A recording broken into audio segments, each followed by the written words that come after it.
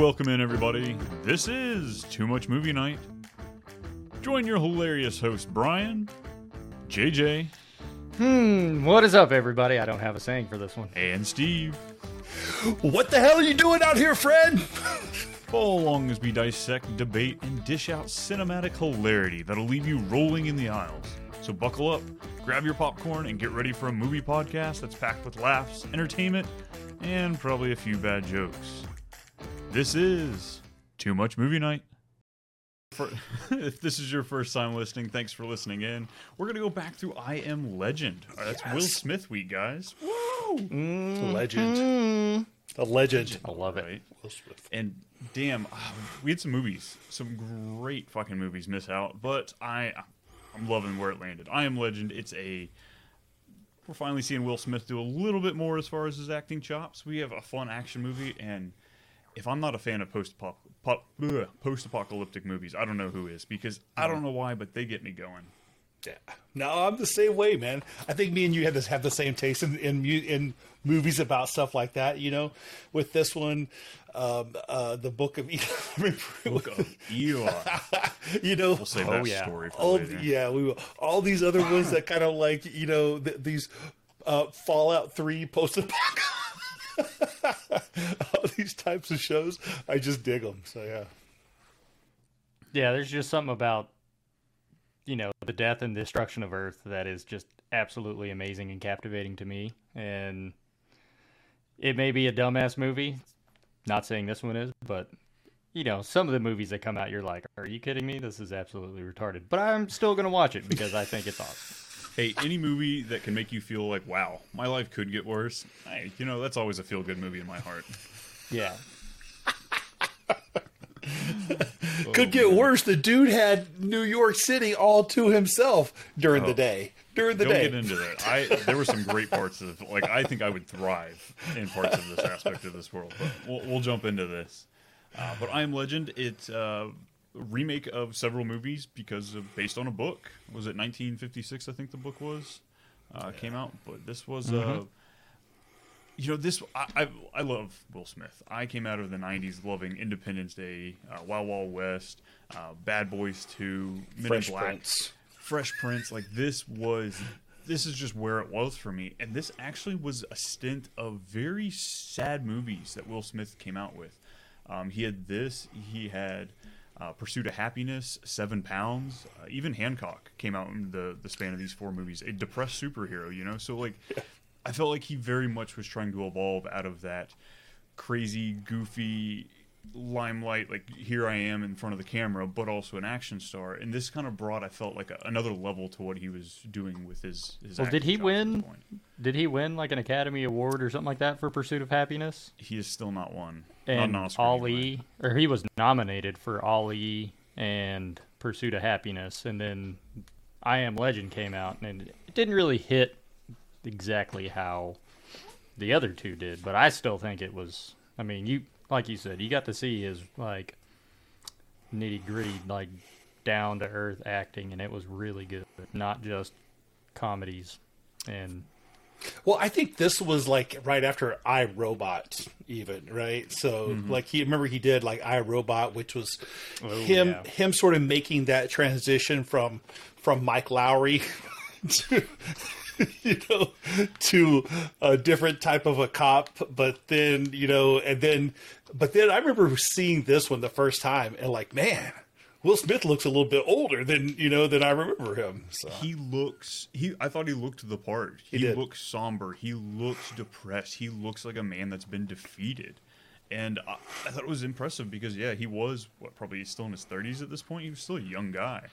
But just being able to see that transition of what we saw him, I mean, I feel like we get so many topless, shots of Will Smith throughout his career. Even in the sad movies, he's freaking, shirtless. But I liked it. He was still charming in this. You still got that fun Will Smith, the dialogue that you get from him whilst being all by himself, talking to mannequins, talking to a dog. Not that there's anything wrong with that. But I mean, I do that stuff all the time. my dogs don't talk back, typically. The mannequins do. Yeah, that's true. That's when it's a problem. That's when you need to seek help. Yeah. Back when I used to drive the truck, I was like, look, there's no problem with talking to yourself, but it's when you answer, that's when you know there's an issue. All right. You guys want to jump into this trailer so we can get going? Trailer time. I'm not infected. I'm not infected. Please. Nothing happened the way it was supposed to happen. 6 billion people on Earth when the infection hit. I'm a survivor living in New York City. I will be at the South Street Seaport every day at midday when the sun is highest in the sky.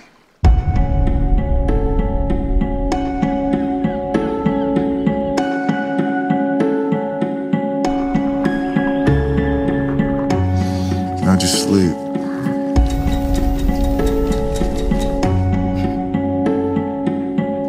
Eat your vegetables. Don't just push them around. Eat them. I'm not playing.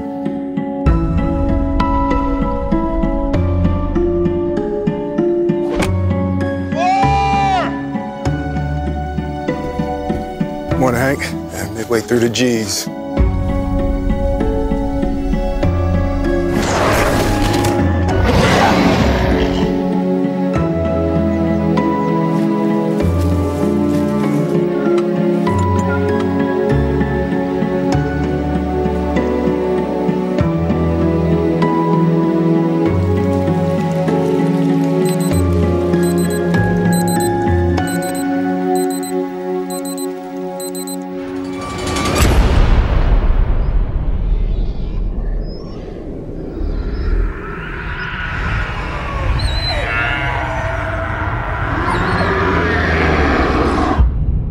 God didn't do this. We did.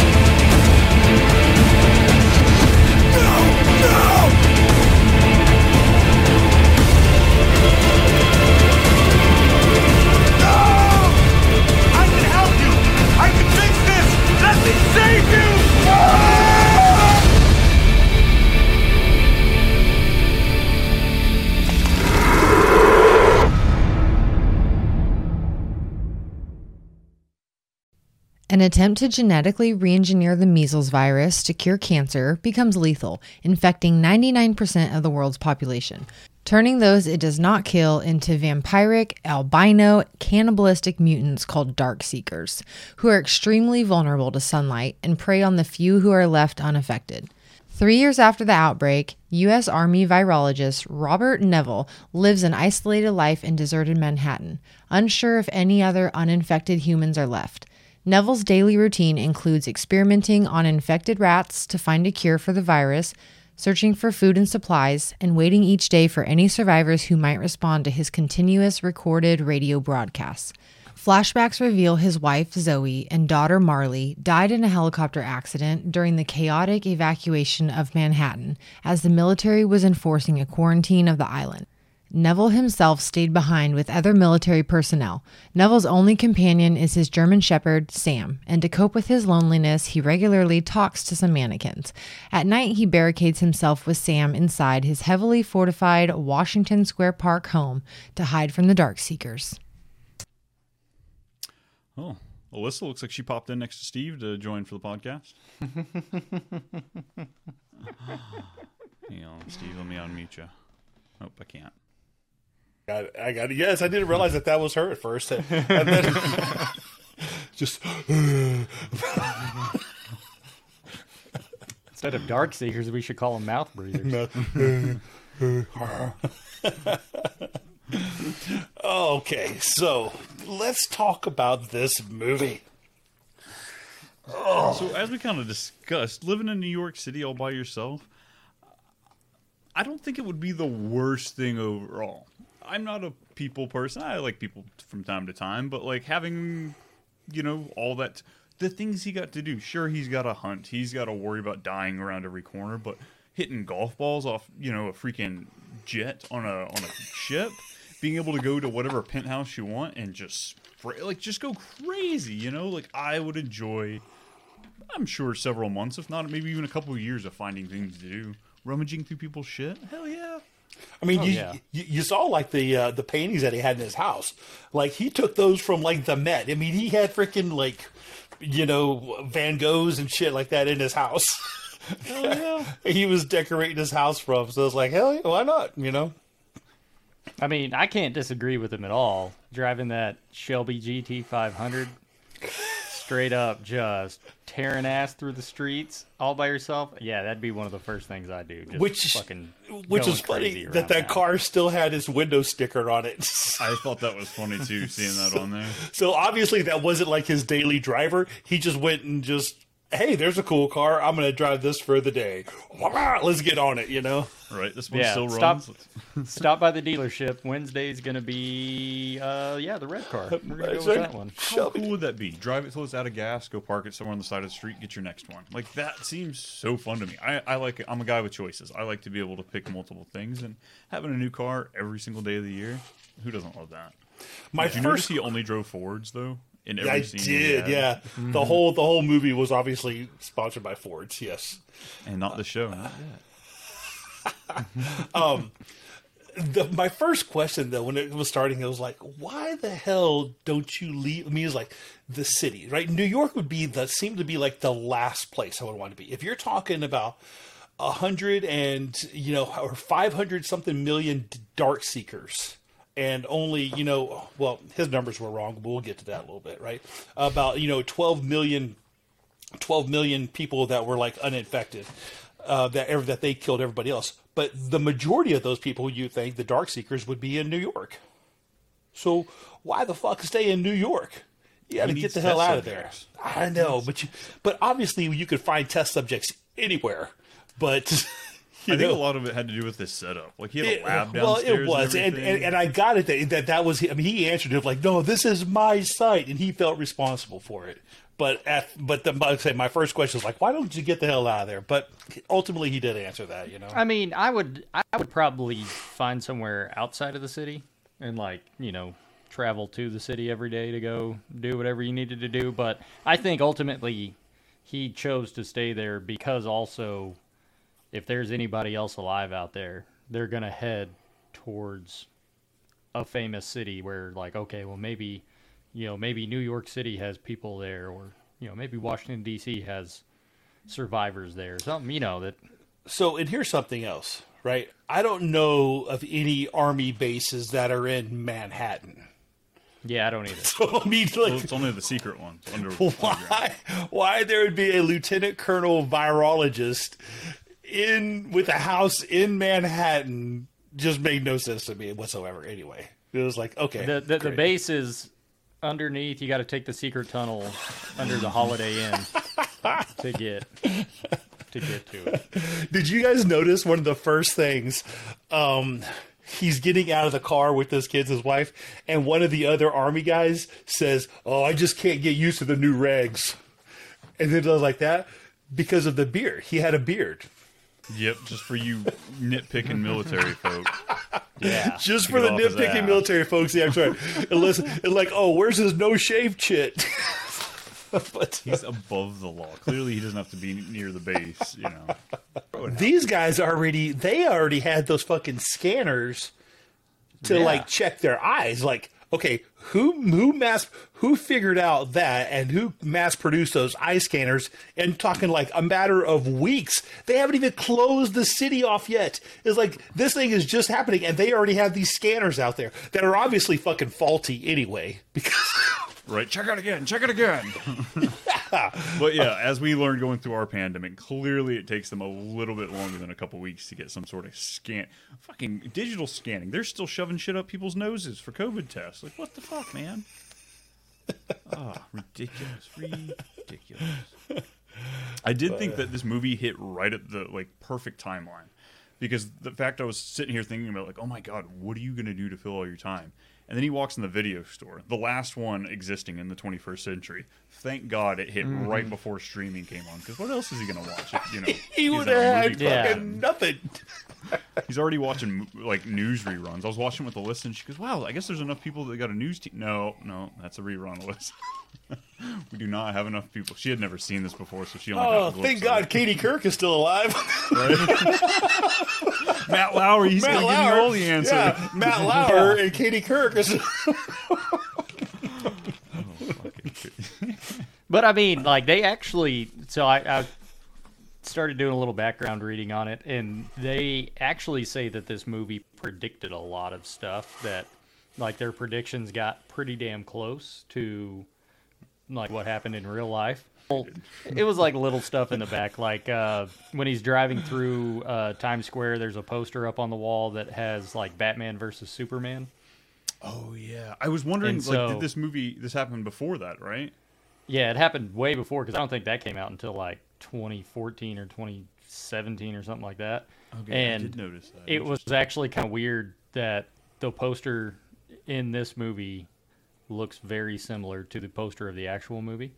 That's just WB getting lazy there and reusing it. Yeah.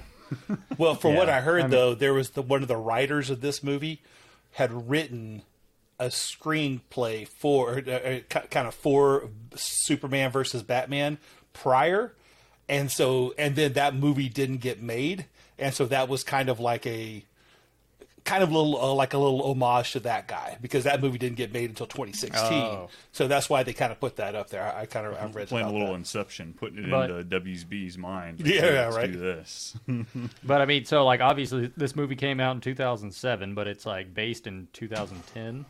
Yeah, it's like 3 years ahead of when because that's how, like, I guess the book sort of takes place over a 3-year time period. So they kind of just did, and the same thing with like when they made the Omega Man with Charlton Heston, they kind of did that 3 years after the fact, and then this was 3 years after the fact. Although the book is like a 3-year time span, this is like just 3 years later. So.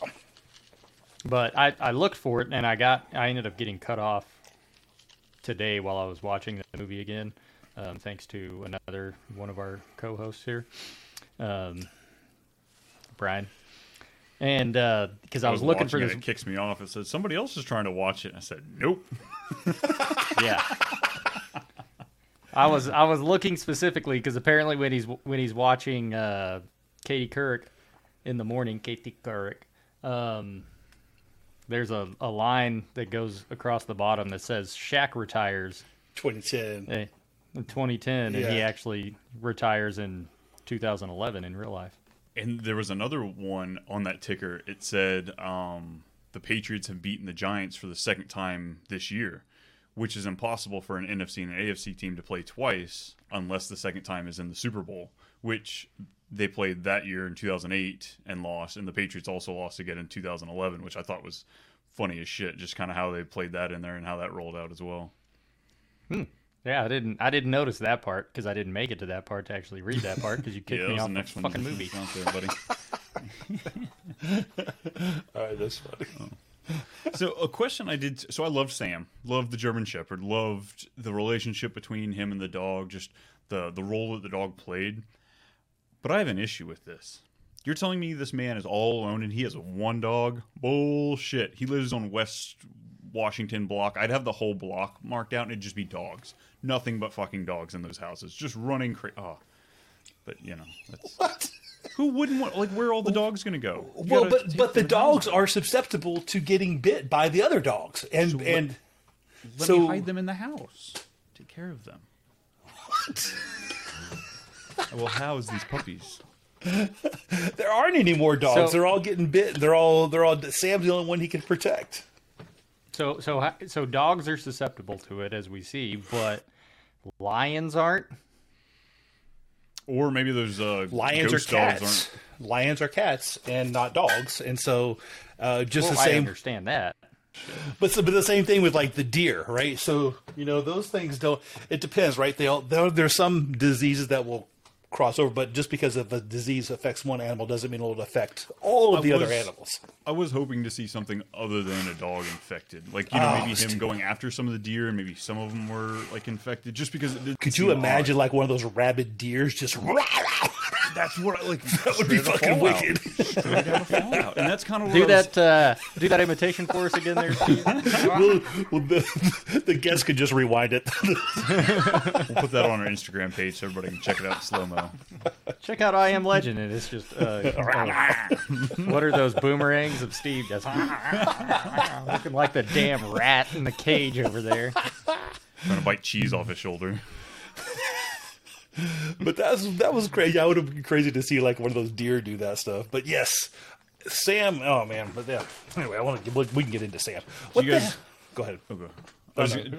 While we're talking about the animals, let's just go ahead and get it over with now. The fucking CGI between the animals, between the Dark Seekers, the CGI was not up to what 2007 was. I was so disappointed. I remember being upset back when I watched this movie, like how the lines just didn't feel real. And rewatching it hurt me a little bit. I mean, I think it was still in the, I wouldn't say early stages of CGI. Like they were obviously using it for several movies and everything like that. But I agree it was very poor production. But I mean, originally I read the Dark Seekers were not originally CGI. They were actual people in suits and full costume, but they couldn't move that well either, so they just CGI'd over them and called it a day. Yeah, I feel like it was a miss for the movie. I did too. Put a little bit more money into it. I felt like the deer running just looked weird. You know, even the deer walking, just like just looked very strange. The lion coming out at it, and then the big lion with the little lion. Oh, hey, Dad! Hey, what's going on? Right, just, fucking. Well, coming around the corner. It's funny because we go back to another movie that we've covered where CGI was invented. And they made a damn Tyrannosaurus Rex look, which I don't know, honestly, what a Tyrannosaurus Rex would actually look like walking. But if I had to imagine, it would look exactly like what they did, compared to like this deer that can barely like even stand up. Yeah, we've done several movies at this point that are ranging from 5-6 years to over a decade, older than this movie, and I think they did a better job. And I think it really takes away from this overall movie, despite how great Will Smith is in it. Some of these things that CGI are just a huge point of the movie, and it takes it away from me, Well, y'all want to get to Sam's portion? Let's do it. Chase down these Dark Seekers. Yeah. I don't want to get in anymore. One day, as Neville hunts a deer, Sam pursues it into a dark building. Neville cautiously goes in after her and locates the deer's corpse along with Sam, but discovers the building is infested with Dark Seekers. Both escape unharmed, and the attacking Dark Seekers are killed by the sunlight. Neville finds a promising treatment derived from his own blood, so he sets a snare trap and captures a female Dark Seeker. A male Dark Seeker attempts to pursue them, but is halted by the sunlight and returns to the shadows. Back in his laboratory in the basement of his house, Neville treats the female seemingly without success. Yes. Okay. Fucking Sam. Sam, you don't go into those goddamn dark buildings just like that. Like 3 years we've done this, and 3 years. Now all of a sudden you're going to get balls and go into the building. Come on, Sam. Mm-hmm. Just for a deer. Just for a deer. Now, did you guys understand the concept of the light? Because that part really screwed with me. The fact that he would hide the light so that they couldn't see it. He would shine it on them. I don't know. I felt like the light would deter him. So wouldn't he want to put the light on him? Does that? I don't know. It just kind of really struggled. I was trying to figure out what is the downfall of the light. Well, I don't think that light necessarily would have killed him or deterred him. I think UV. Yeah, it's not UV light. Yeah, I think it would have attracted him more. It's kind of like it would be kind of like a bug zapper, but it wouldn't zap. Right. It would just attract. I just felt like he was killing his night vision. like, shining the light back in his face. Now you're highlighting you. You can't see them, but they can now see the small glowing. He wasn't trying. He was actually trying to cut. He was actually covering the light. So it wasn't necessarily trying to shine it back. He was trying to cover it and then just like release it, But yeah, well, I knew he wasn't trying to light himself up, but it just mean like in the process, that's what it seemed like. At least the camera angle we were getting, his face is lit up. Dude, you can't see shit. Your night vision is all you've got, and a gun. But like that's critical in that dark ass building. Well, and I'm sure his night vision wasn't very good at all because he doesn't use it ever. Yeah, right. He's never outside in the dark. But yeah, it was just one of those, like, the entire time I'm just like, oh my god, go get Sam, go get Sam, go get Sam, get Sam out of there. And oh yeah, I was laying on the couch and Moose was laying on the other couch, and I like looked over and I was like, don't be that fucking stupid. And he just kind of like looked over at me like, bro, I don't even know what you're talking about. I'm gonna go back to sleep. But then really, like, he sees Sam like cowering under that desk. I was like, okay, that fucking like tripped me out a little bit. It was like, all right, Sam's like balls to the wall. Here I go after this deer into the building, and now I'm like gonna hide under this little desk here, like, oh shit, right. And I think seeing, I don't know, what do you want to call him, the head dark seeker, the main guy, the alpha. I don't know if I've ever watched this movie with the intent of seeing, like, I know there's glimpses through the movie, like you think they're sentient, but like I don't think that really actually dug into me until this viewing of the movie. Like seeing, like, he's actually thinking about these things, like when he chases him later on outside into the light and like is openly taking in the UV, which he can't, like he has the thought process, like they're not completely gone. They may be vampire. Are they vampires? Zombies? Whatever they are. I think they're supposed to be vampires. They're closer to vampires than they are to zombies. So I guess that means their mind isn't just dead; it's still functioning. Which we find out more and more about that throughout the movie. But, yeah. I don't know why it really never sunk in that they are aware. They are aware, and they actually kind of have a. I don't know, a rank. I mean, it's obvious that they're aware. They even fucking build a trap for him later on, right? Which is something. I didn't realize, I guess, they did that. I guess I was thinking that he just forgot. He gets loopy at times, and I just figured he forgot that he set that trap. That he was going to just put a mannequin there for Fred? And that's kind of what I thought, too. I was like, okay, yeah, he just forgot. He moved Fred. He's having this fun interaction. But like I said, it wasn't until this time that it really sank in that, no, they're fucking with him. It's easy to see, like, think both sides, because I've always gone in with the idea that maybe he set the trap and put Fred there to, maybe bait one of the Dark Seekers to it. Like, they see a white human figure over there, they're going to go attack it. And they get snared up, and he got caught in his own trap, because you do definitely see, I guess, his mental stability is like kind of in and out. There's times in the movie store where he thinks, and I actually like watched close to kind of see it, like you see if the mannequins are actually moving, and he thinks that they possibly are. So they actually are actors in some of the mannequins. I didn't learn that until going in a little research of the movie. I didn't see any mannequins moving. That trap where he goes after Fred in this next segment we'll cover, Fred's head actually does move. He turns it just a little bit, and they actually put, I guess, real people as some of the mannequins just to like fuck with you. You're like, wait, am I seeing things, or like is he, just get in that mindset of, So here was I was confused. This dude's been there for 3 years doing this stuff, working with rats. Why? I was like, okay, you had to go take mannequins out of a store, move them into this, dress them up, move them into this video store. Now, I don't know if after 3 years I would be that fucking crazy, to realize I have to do that. I mean, I just, especially because he was keeping his mind busy. He was doing stuff. He was keeping active, watching movies. He was watching movies at night. He was making dinner. He's got all kinds of shit going on. He can watch Katie Couric whenever he wants to. And yet, you're going to take the time during the day to move mannequins into a fucking video store, dress them up just so you can talk to them. What? Feel normal.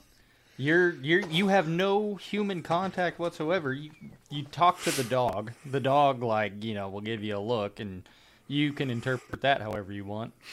But that's what I'm saying. But after 3 years, I just don't know if it'd be quite to that level at three, because he'd obviously had done that before. You know what I mean? Like, It wasn't just the 3-year point he went crazy. He fucking, like, obviously went crazy, like, earlier. I don't know how long it would take to go.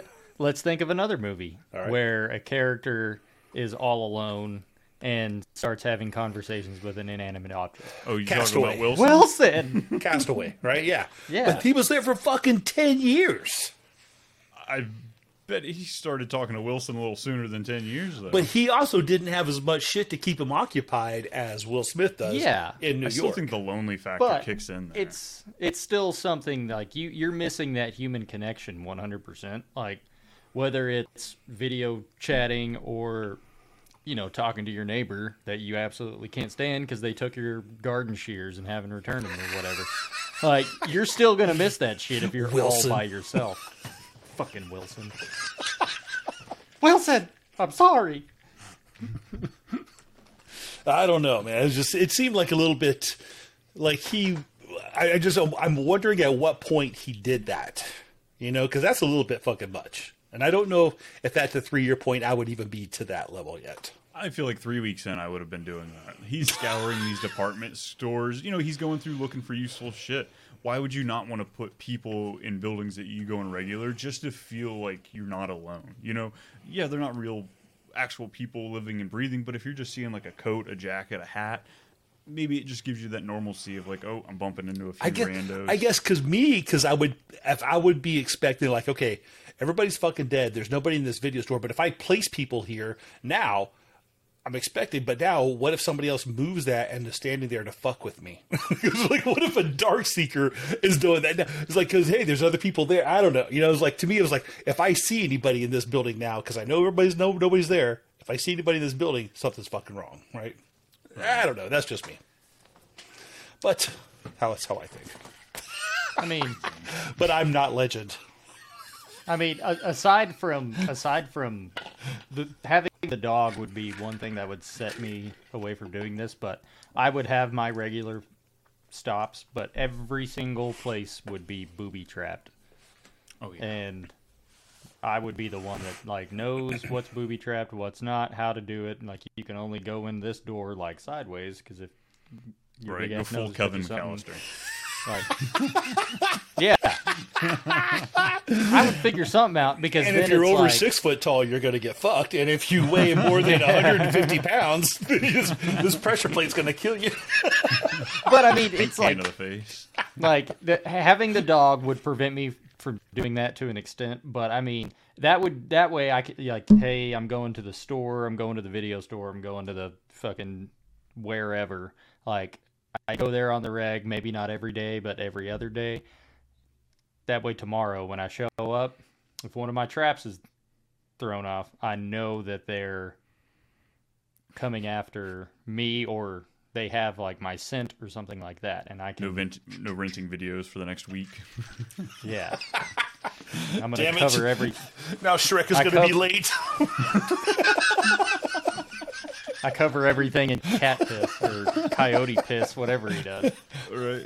Fucking vinegar everywhere. It's like, man, I can't wait to watch Shrek 2. Cat piss. Oh my god. All right, well, let's catch this dark CJ.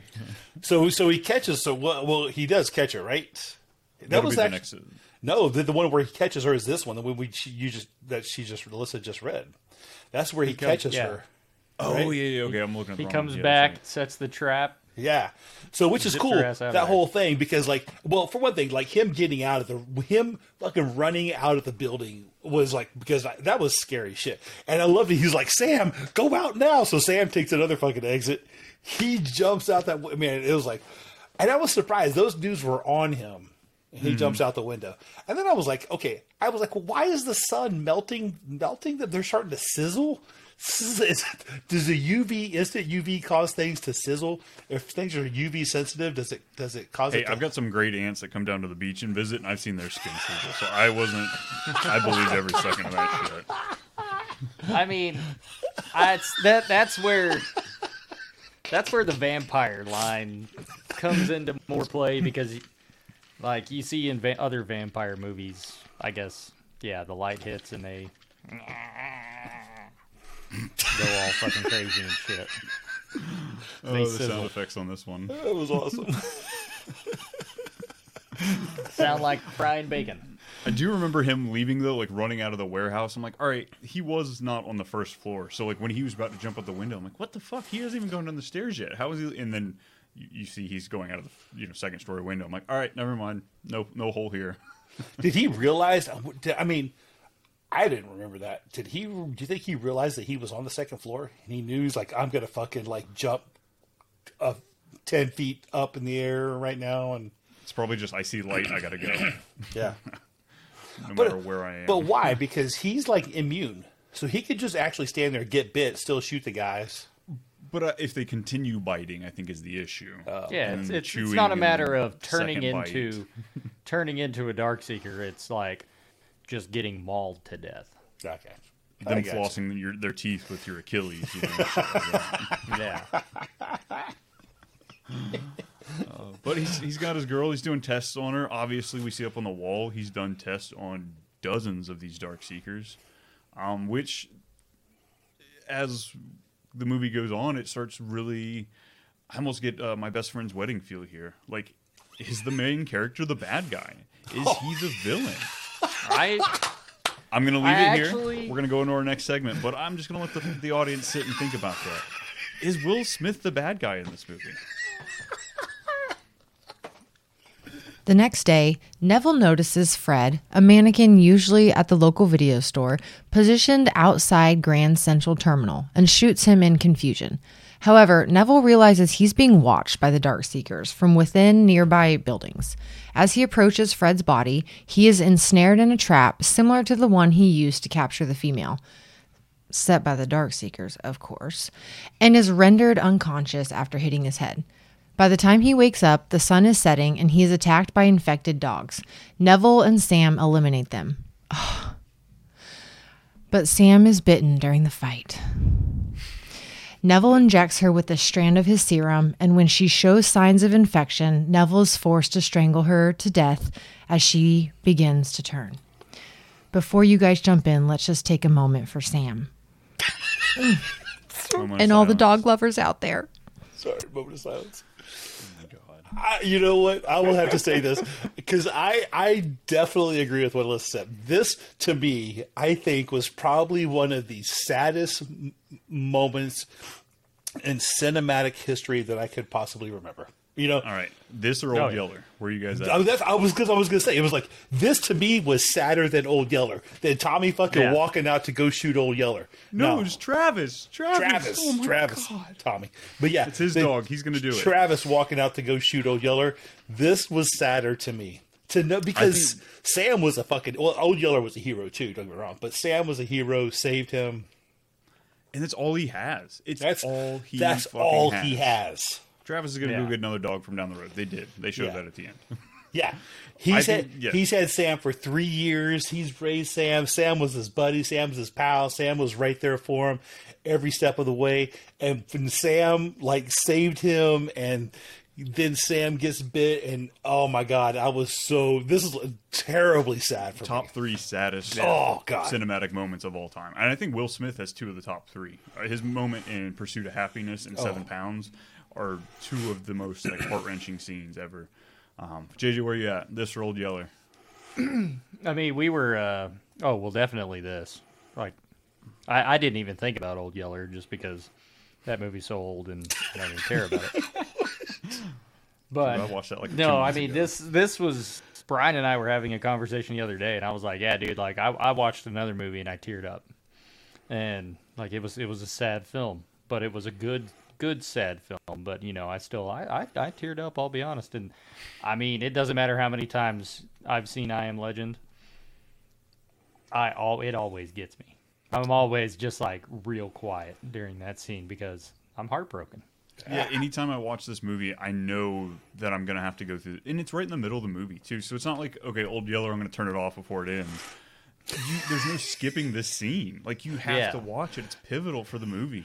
But it makes me want to watch this movie less often than I do because of it. It's so fucking sad. All you cat lovers out there, you probably go through some shit too. But losing a dog, cats, you don't actually know if they like you. You know, dude. I mean, no shit. This is, and how crazy this is I found myself again watching this movie.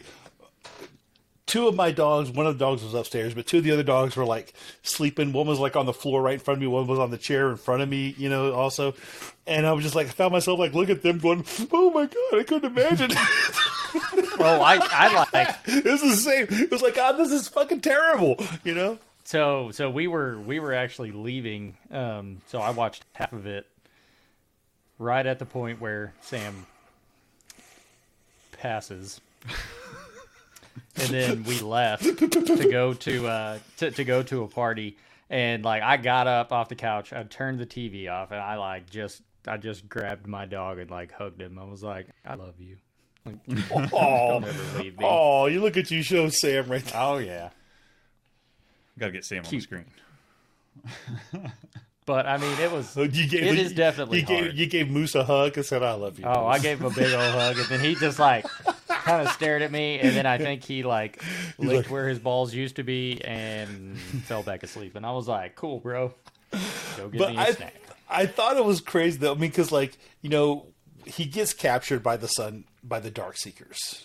And then, like, obviously those dudes are waiting for, like, nighttime to come out. Which is weird, though, because when he's hanging there, he is on their side of the sunlight. Right. So had they come out any time prior to that, they could have got his ass. Why not? Was it too light? Was it still too bright? I guess maybe. Because then you've got the one dog that goes across the line. Goes 3/4 of the way across the line. And then scampers back to his side. And I get we're building that dramatic tension, watching the sunlight like slowly close up. But once that's like 2 inches deep, those dogs just jump across. Yeah, it's like the old like electric fences. It's no big deal. Once you get across it, you're good. Well, and obviously, like that dude has already come out, and he's already felt a little bit of the light before. He's like, psst, ouch, came back. So really, if he himself runs across that, same thing. He's going to get a little bit of zap done, and then I'm going to be fine again, right? Yeah, but it's like sticking a paperclip in a socket. It hurts for a second, but it doesn't hurt that long. Having a contest. Who can pee on the electric fence the longest? JJ, no more college stories. Or last weekend stories. I don't care. Either or. But no, I mean, I think that's really when we start to see that these creatures are for sure like a societal being, and there's structure there. And there's a clear hierarchy, which is, I don't know how I didn't quite notice it. I think I was just infatuated. Will Smith's on a movie. Oh my God.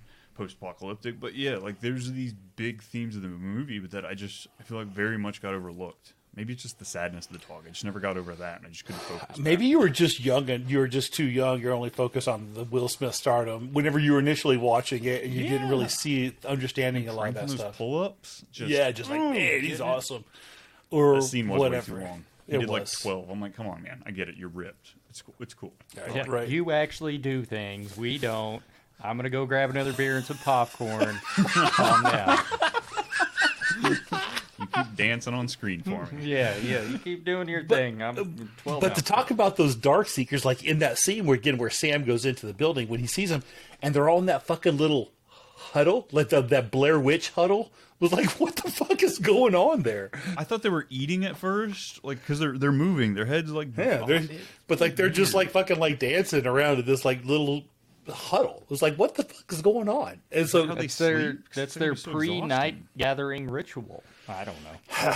It was just weird. So I was like, I honestly always thought that's how it was kind of almost like a hive mentality, and that's how they slept. I felt like I was walking back into church with my grandma back in the day, you know.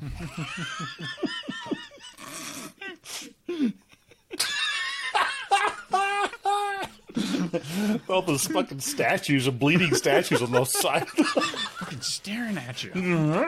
All of a sudden, one of them comes out with an armful of snakes, and you're just like, what the fuck? Where am I at? Oh man. No, but I mean, I to kind of go with what you were saying earlier, Brian. Is this a good time to bring it up, or you want to wait a little bit? Let's go one more. One more. Okay. Yeah. We'll go one more. Heartbroken and driven by rage, Neville ventures out and deliberately attacks a group of Darkseekers the following night, before he is rescued by a pair of immune humans, Anna and a young boy named Ethan, who have traveled from Maryland after hearing his broadcast. They transport the injured Neville back to his home, where Anna explains they survived the outbreak aboard a Red Cross evacuation ship and are making their way to a survivors camp in Bethel, Vermont. Neville argues no such survivors camp exists. As he continues working to cure the female Darkseeker, Neville theorizes by lowering her body temperature with ice, he can increase the treatment's potency.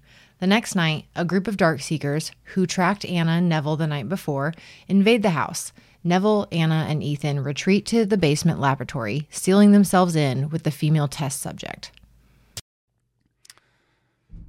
So I need you guys to answer this for me, because I will go through this movie. I don't think Anna and Ethan were pivotal to this movie at all. I almost think that after Sam dies, we could have gone through some sort of scene with Dr. Neville, and then we could have had this ending scene where, you know, he blows it up, the cure, all that fun stuff. I don't know if I liked them coming into the movie. I feel like it very much changed the trajectory of the movie, of what they added to it, because this is a lone movie. It's solely Will Smith. But I just can't see a reason why we really should have brought them into this film. What are y'all's thoughts? I think the only reason we actually do see them is a small glimmer of hope. Okay. Because they enter in and then he shows, they enter into the movie. He's like, holy shit, people are alive. You know, he wakes up, Shrek's on. There's bacon frying in the, like in the skillet. I think it's bacon. And then, all of a sudden now they're getting attacked and they go down and he, like, the butterfly. She has a butterfly tattoo. Butterflies are referenced all throughout the movie in small little spots. I think that is basically a sign of hope. And they are a sign of hope. They go downstairs to get away from the Darkseekers coming in. Homegirl is, not sitting there rapidly breathing and going crazy like he's actually cracked the cure. A sign of hope.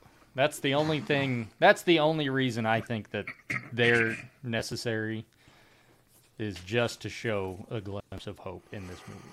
I can see that. Yeah. Because there's really not anything up to this point that would lead you to think that Will Smith is going to live. JJ, I think honestly, I think that's a great take, because this movie could go so many different ways at that point, right? He's broken, Sam's dead. He's basically committing suicide by setting them up and like ramming them and, trying to kill all these Darkseekers, which was so different than the book, because the book, there was no other hope for society. It was like the vampires sort of were the new society. Mm-hmm. And to where what you're saying, like earlier when you're talking about, is he the criminal? Is he the bad guy?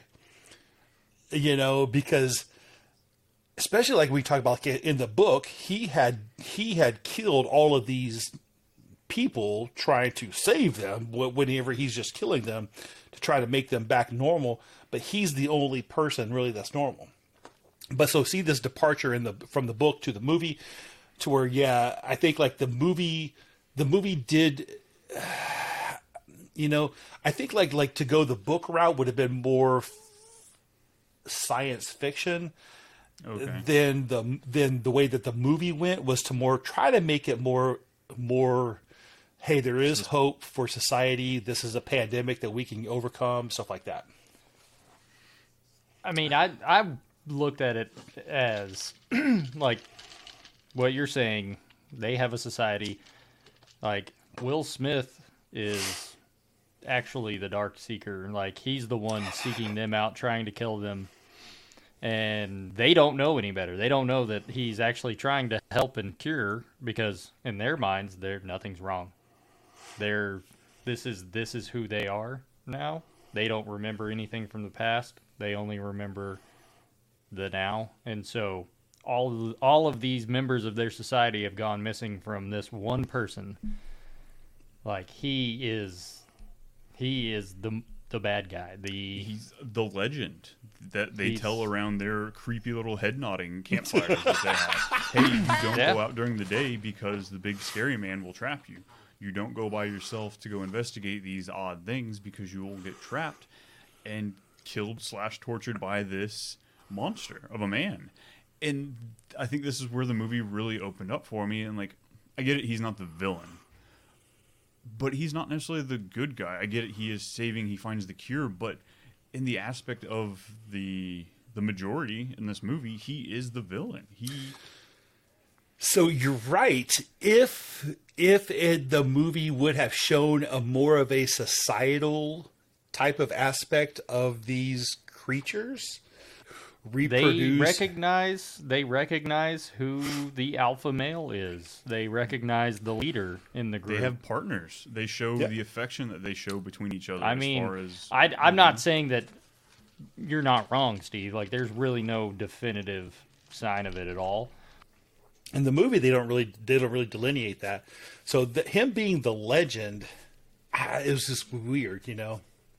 Yeah, I guess it was just a different way that I've never looked at this movie before. Yeah. I've never seen it that it could have a different perspective other than him, because he's human. They're not human, so why would you look at them to be, on that side? But it was just something that I guess as we get into this alternate ending, it really sets up way better because of that ending. So back to the Kevin McAllister shenanigans here.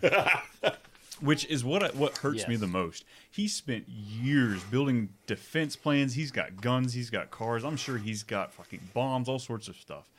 But the way he's willing to just throw it all down, you're going to go mow him down with your freaking Ford Escape? Like, really? That's your end plan? Now we get to see it was all an played Explorer. out. It was an Explorer. Explorer. But, still, like, that's all you're going to do? You're not even going to have a gun? You're just going to mow him down?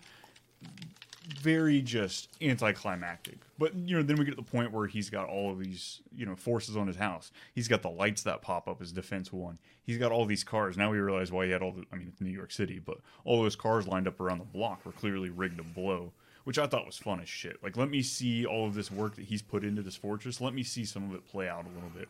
Rather than, it's kind of like James Bond movies.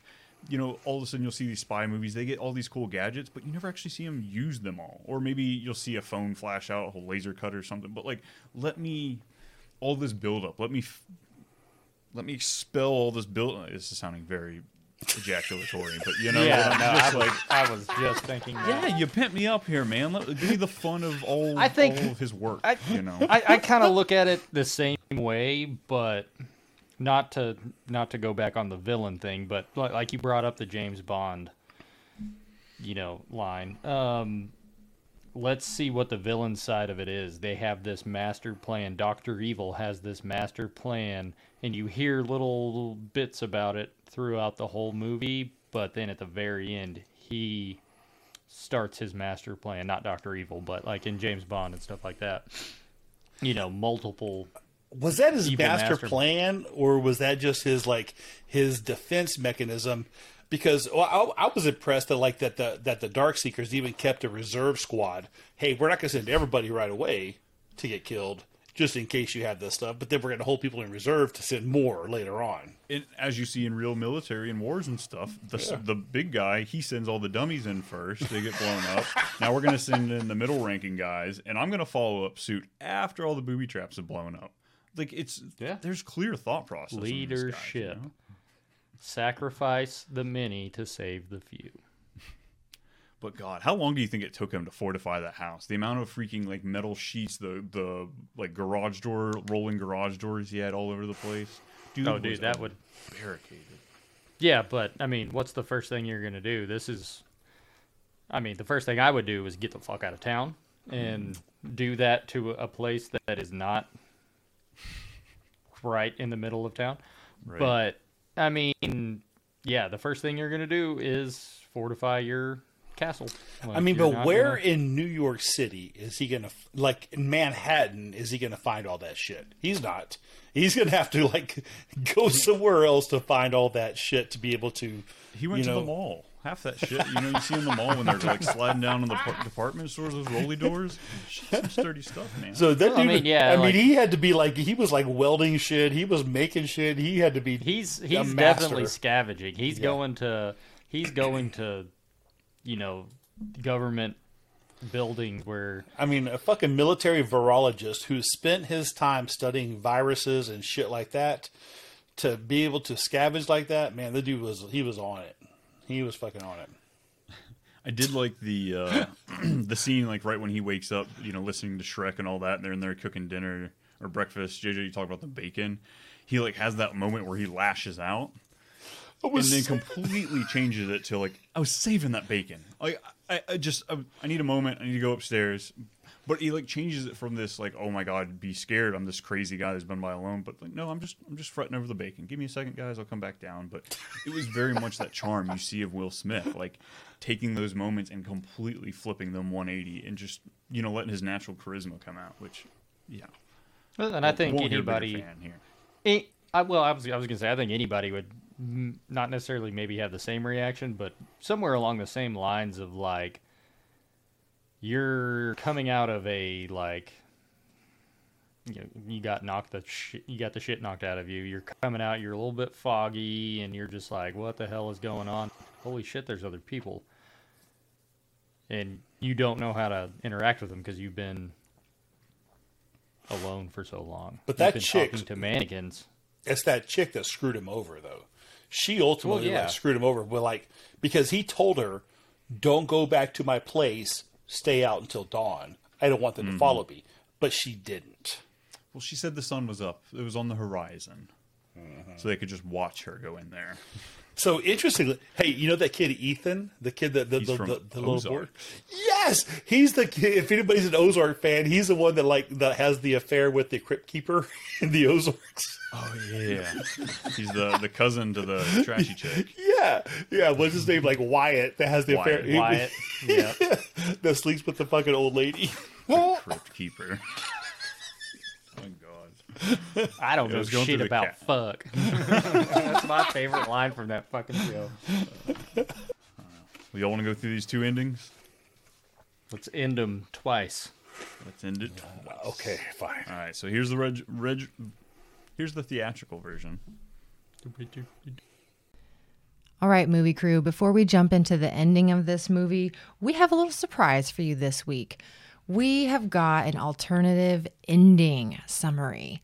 So let's jump into how we all know this movie ends. As the Darkseekers attack the lab, discovering the last treatment was successful, Neville assesses the situation as the Darkseeker alpha male rams himself against a glass door to break in. Neville draws a vial of blood from the woman he cured and gives it to Anna, before shutting Ethan and her inside a coal chute in the back of the lab. Neville then kills both himself and the attacking Darkseeker with a grenade, saving the cure. The following day, Anna and Ethan arrive at the survivors' camp in Bethel, where they are greeted by military officers and other survivors. Before Anna hands them the cure, she narrates how Neville's efforts and sacrifices to save humanity ultimately became legend. All right, this alternate ending tells us that the Darkseekers attack the lab, and the alpha male Darkseeker creates a butterfly shape while attempting to break through the glass to the laboratory. Neville realizes it's referencing the butterfly-shaped tattoo on the female Darkseeker, and the alpha and his followers have simply been trying to recover his mate. Neville and the alpha male stare each other down, and Neville apologizes after seeing his emotional response to his mate's return.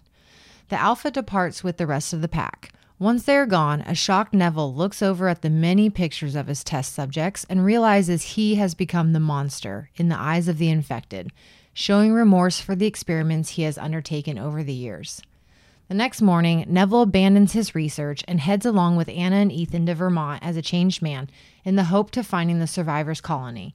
They cross the George Washington Bridge while Anna delivers a hopeful monologue ending with the statement, "You are not alone."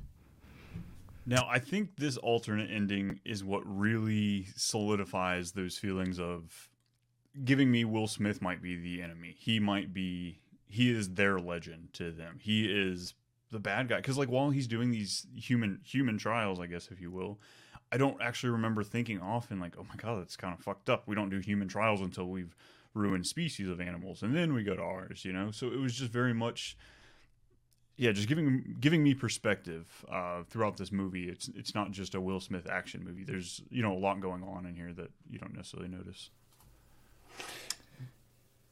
You know, I mean, JJ, I saw you pause too long. Oh, but I was trying to think of how I wanted to start it.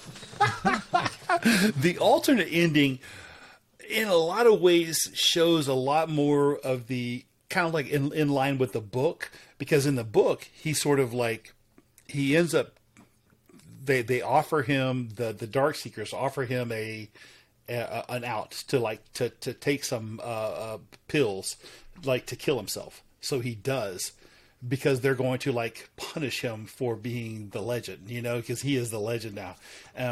So he does sort of become the bad guy in the book, and the alternate ending kind of shows more of that. Whereas the theatrical ending that we all saw, kind of still goes along with the hope of a cure for humanity, right? Humanity is going to survive, maybe, but in the alternate ending, maybe not, you know, because these guys are going to take over some shit. I don't know, you know. So it's a little bit strange how the alternate ending.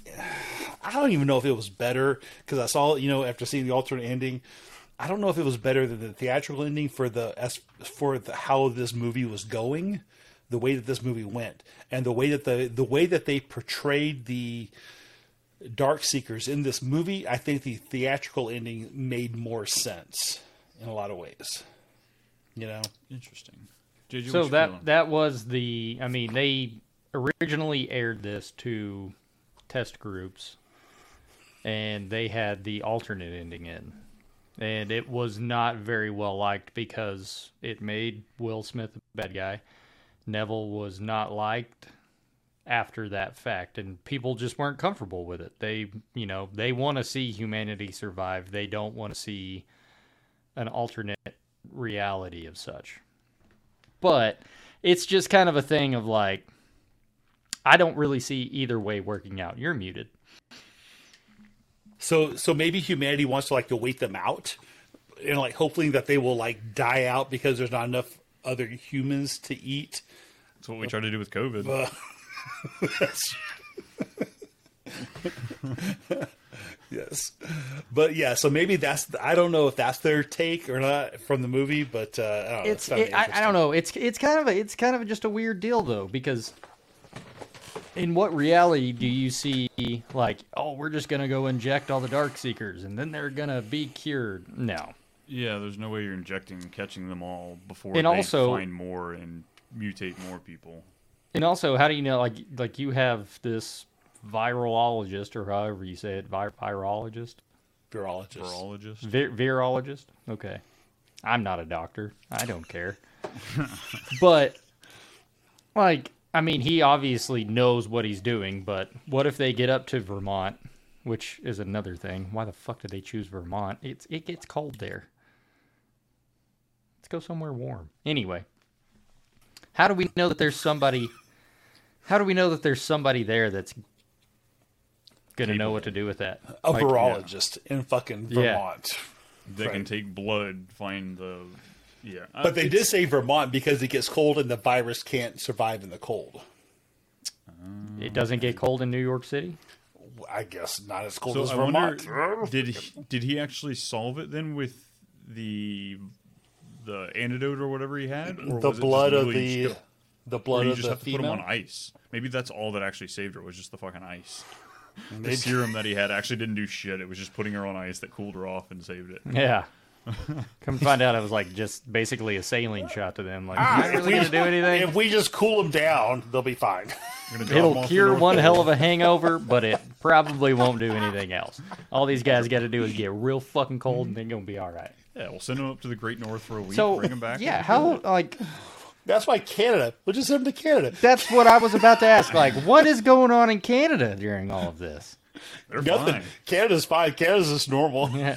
Yeah. Canada's like, oh, we took a Donald Trump page, built a wall there, eh? Like, nobody's getting to us.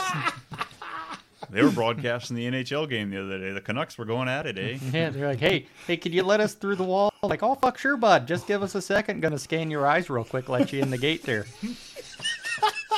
Oh, sorry. Sorry, you can't come in. Sorry. Oh, sorry. No, can't come in. You just blinked red. You want to test again? Let's do it 3 more times just to see that. Oh, so sorry. Sorry. Boy's got a bag of beers and beaver tails. Let's get this party started. No. It's not going to happen.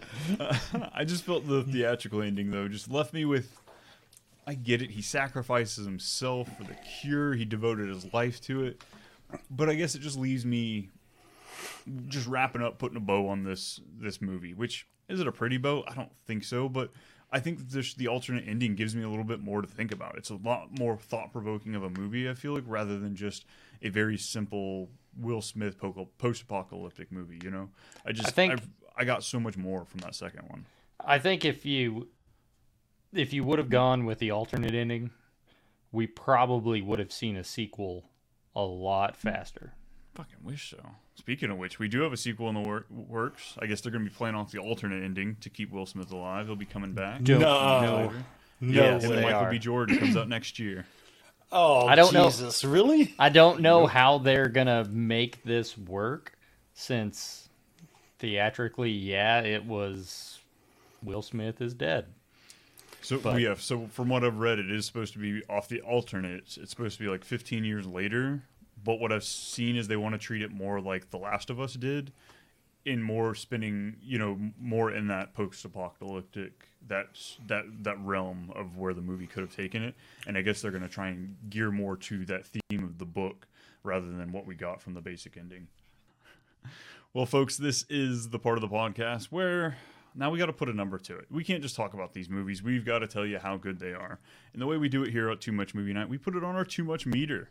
It is a 0 to 8 slice scale. It's a pizza, because that's what goes great with a movie night movie. Is a pizza. A 0 slice movie. It's gonna be watching Sam die. There is nothing harder in this world than watching that scene. R.I.P. Moment of silence.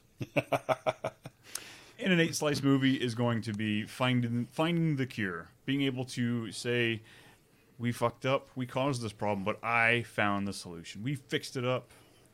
Well, Steve, this was your movie. Where are you going to fall on your take? You going first? No, Brian, I'm going last. He's got cleanup duty. Yes, He sir. always goes last. Always goes. He's got to protect the overall score of it. Or lower it drastically. That's true. This is true. JJ, you want us to go first or second? Doesn't make a difference to me. I'm just curious just how you like it disgusting. When he gives Sam the food. Oh, yeah, remember? okay. Just how Yeah. you like it, Sam. Disgusting. Disgusting. Okay. I got distracted by that, and I was like, wait a minute, what? And I've only got so many letters, so I get stuck with certain quotes each week. So I had to pull down 2 of the ones I wanted to do because I didn't have enough M's or G's. So that's what we went with. well, that's fair. That's fair. That's why it says disgusting instead of disgusting, because I needed the G for I Am Legend. Oh man. Well, I'm already up on the mic, so let me start this bad boy off. Do it. Guys, this is gonna be hard for me because it's a Will Smith movie. This should be an auto 8 slice movie because it doesn't get much better in the world of acting when it comes with Will Smith. I thought he was charismatic as you can be for being a depressed guy all alone. I loved every bit of him on screen. As we touched on the first, 2/3 of this movie with him and Sam, I was so compelled with just the different aspects that was happening in this movie. The fact that we don't have much of a score. Like, this movie's silent through so much of it when you could have music playing in the background, but I feel like it really sets in the loneliness. But there's some flaws with the movie. You do have to go through the dog scene just to enjoy this movie. I'm very torn on this. I cannot go 3 straight weeks with a 5.5 slice movie because I just feel like I'm doing something wrong. but I can't go higher. I unfortunately can't go higher. This is a good movie. It's better than average. This is a movie I will turn on often, but it has its flaws, and it finds itself as a 5-slice movie to me. JJ, I need you to tell me where we going from here. What you got? So my introduction to this movie, I never saw it in theaters. Actually, one of my first roommates in college showed me this movie, and no, not you. And this guy absolutely loved this movie enough that he would watch it every single night. Yes. Yeah, I would come home from work and it would be playing in the living room, and I was just like, again, we can't change it up. So I kind of got burnt out on it for a while and then quit watching it, and then this was my callback to it. And this is where I started taking a different view on the movie from what I had in the past. I mean, obviously the heartbreak with Sam, I mean, that's something that's never going to leave you. It's definitely going to stick with you and leave a bad taste in your mouth, but I feel like it was necessary for the story. But I mean, you really start to look at it and you break down this movie. I mean, could I have lasted that long? I mean, I'm no virologist, whatever, vaginaologist.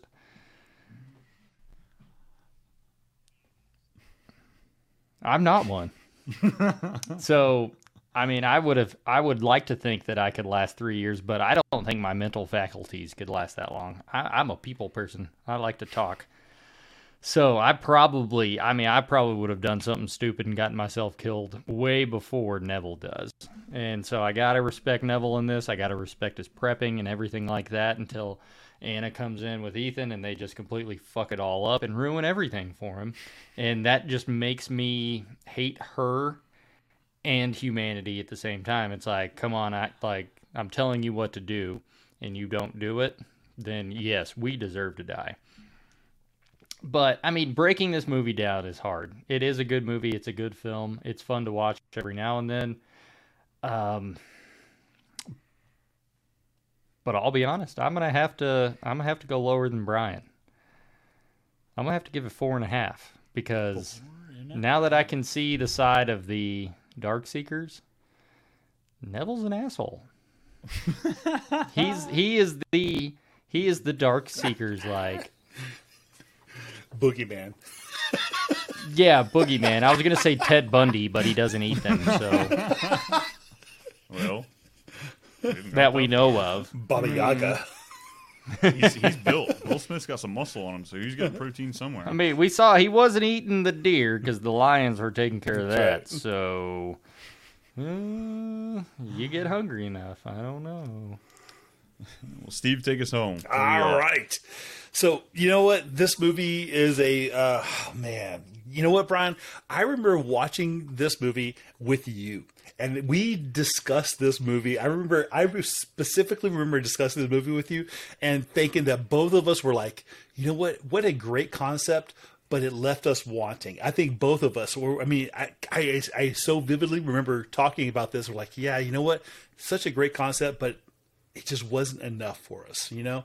And I felt that again, watching this movie this week, you know, for this, that it was, again, a good movie, a good concept, but it left me wanting more, you know, from this. And I completely agree with you, JJ, that the whole, and both of you guys, right? The Sam scene was so gut wrenching.